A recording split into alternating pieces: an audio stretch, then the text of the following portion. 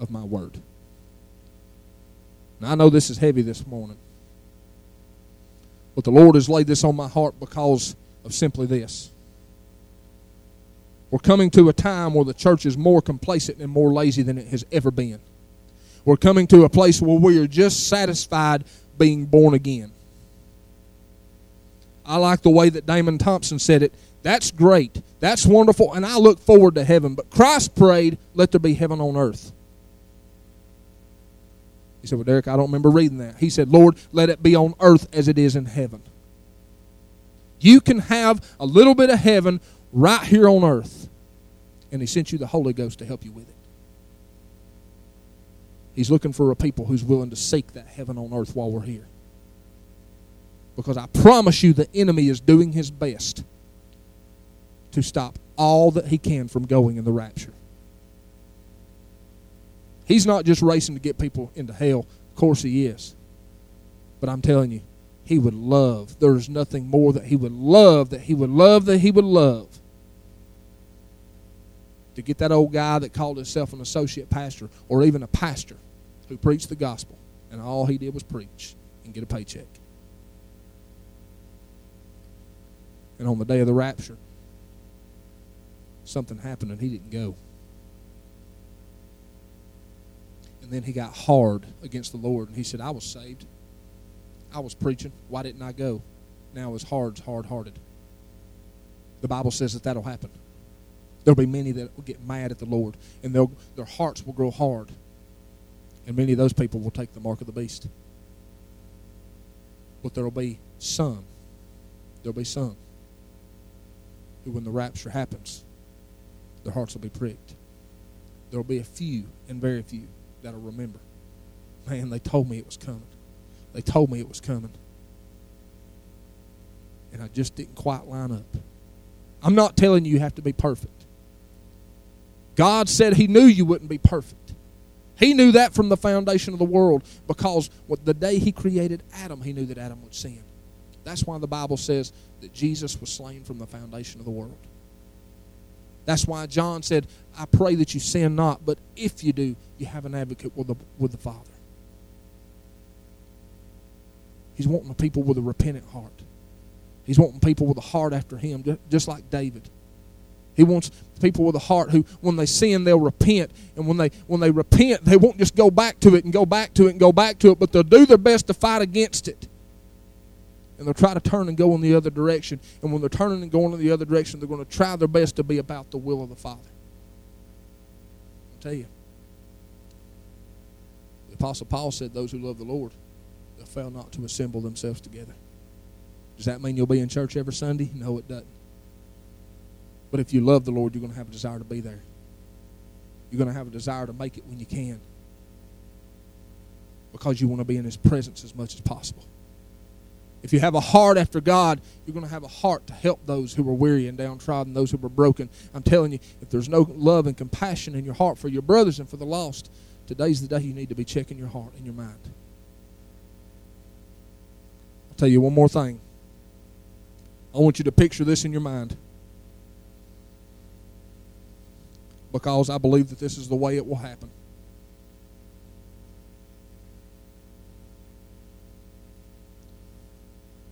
Two brothers, very much alike. Born of the same daddy, both got the same mama.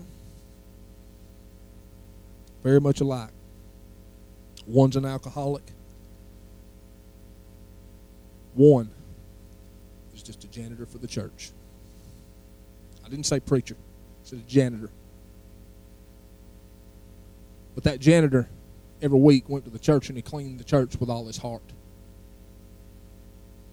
When he walked in, he took the vacuum cleaner and he made sure that that house, which held the Lord on Sunday mornings and throughout the week, looked better than his own house. And if there was anything else that was needed, he was sure to volunteer not because he wanted to be seen, because he didn't care to be a janitor. He didn't care to clean toilets. But he knew that one day, when Christ returned, he wanted to be pleasing. But his brother was an alcoholic. And his brother wasn't pushy. But every opportunity he got, he just simply told him, look, the Lord loves you, and he's coming back for his church. Won't you be a part of that? And his brother turned him down. One day, their mother died. And they went to the graveyard, and as they pulled into the graveyard, they were riding in the same vehicle. They were in the hearse that carried their mom, and they had just put her in the ground. All of a sudden, there was a sound that went forth out of the sky. The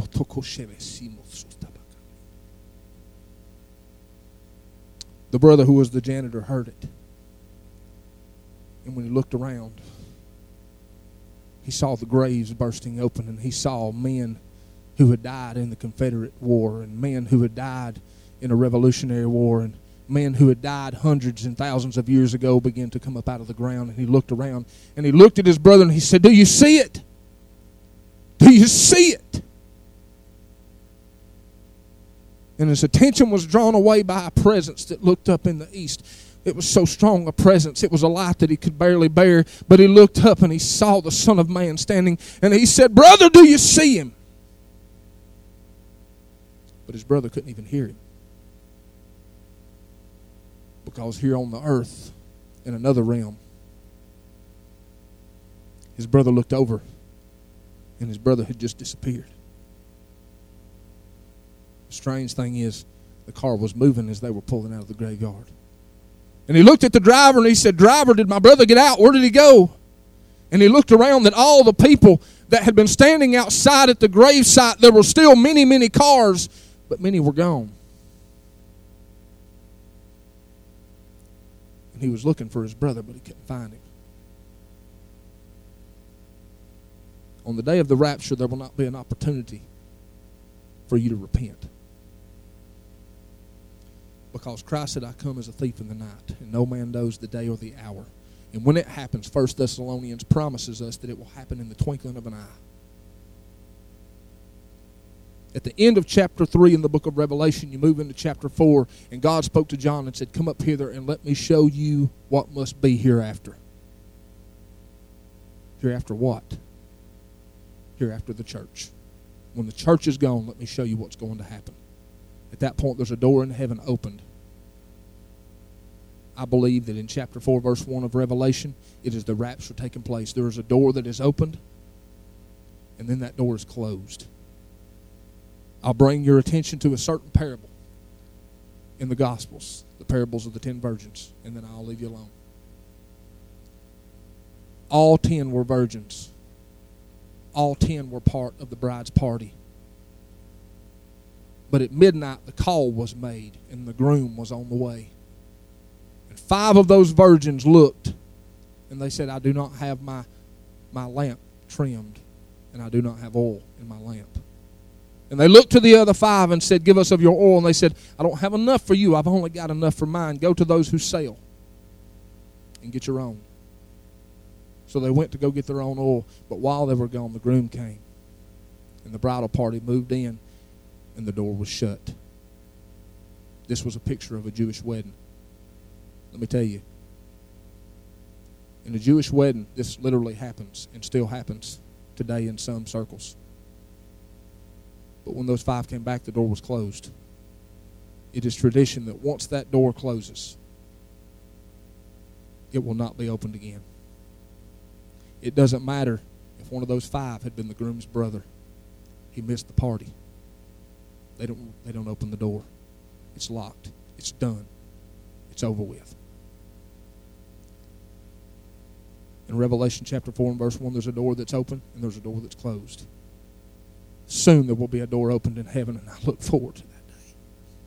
I look forward to that day. Because not only for myself, but for all of those who have been diligent and hard working for the Lord. But that day, the other day, oh my God, but my wife said the other day, it almost scares me, Derek, that day. Because there's going to be thousands and millions of people still left here, and they're going to look around and wonder where their newborn baby went. They're going to wonder where their brother went or their sister went, their mom or dad. They were in good health and now they're gone. And they're going to look around and there's not going to be a preacher. Mama's not going to be there to pray anymore.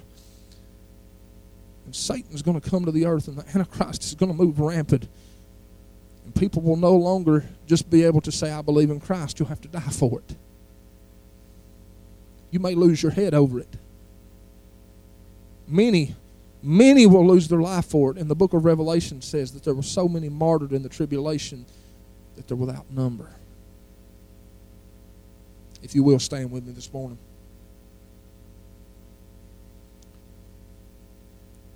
Every eye closed, every head bowed. Right now, I simply want you to do a check, a self-check this morning.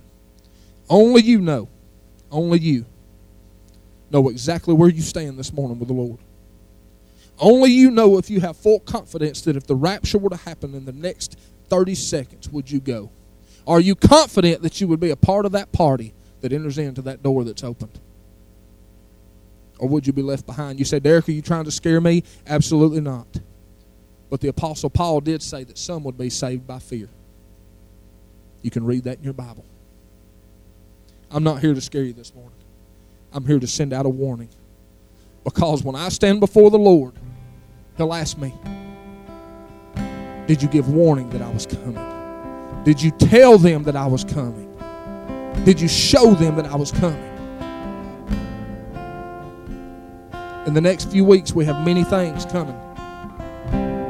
Many things that we can be doing to win the lost. We have things that we're preparing for. We're going to put our hand to the plow.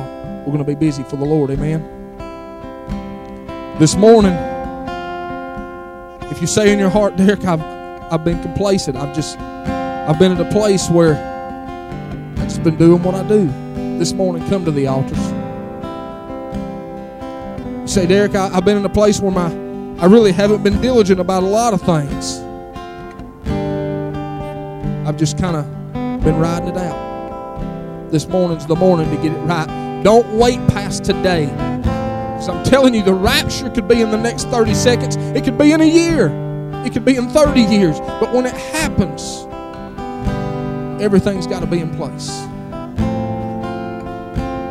So if there's anybody this morning, you got any doubt in your mind that if the Lord were to come today, would you go with Him? I want you to come and we'll pray with you. If there's anything in your head, any doubt at all, this morning is the morning to pray, Lord, God, forgive me and account me worthy. If there's anybody who needs any prayer for anything, won't you come?